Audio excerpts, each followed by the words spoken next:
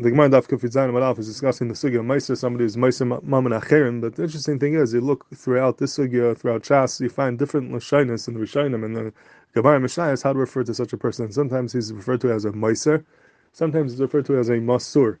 And the question is, why would he be called Masur? L'chara Pidukta, because he should be called a Meiser. He's being Meiser Mammon Acherim. Masur means that somebody was Meiser him.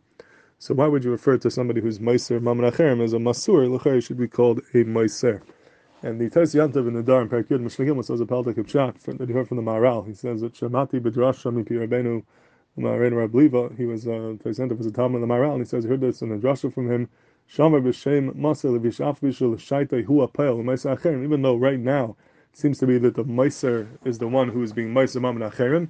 Abel Karu Masar, but they call him Masar Laharis to teach us Kiva Yava Yamai V'Lo Ya'acher V'Harei Hu Nimsar.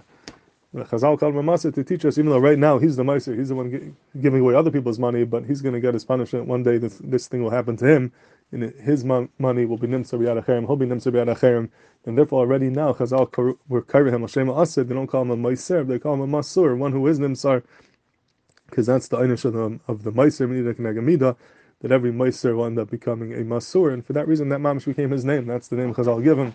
They call him a Masur, not a Meiser. And if you look in the Emes Yaakov over here, back to Kamenetsky, he's also Emin on this. He wants to say that there's a difference between them. A Meiser means somebody who's a Meiser one time.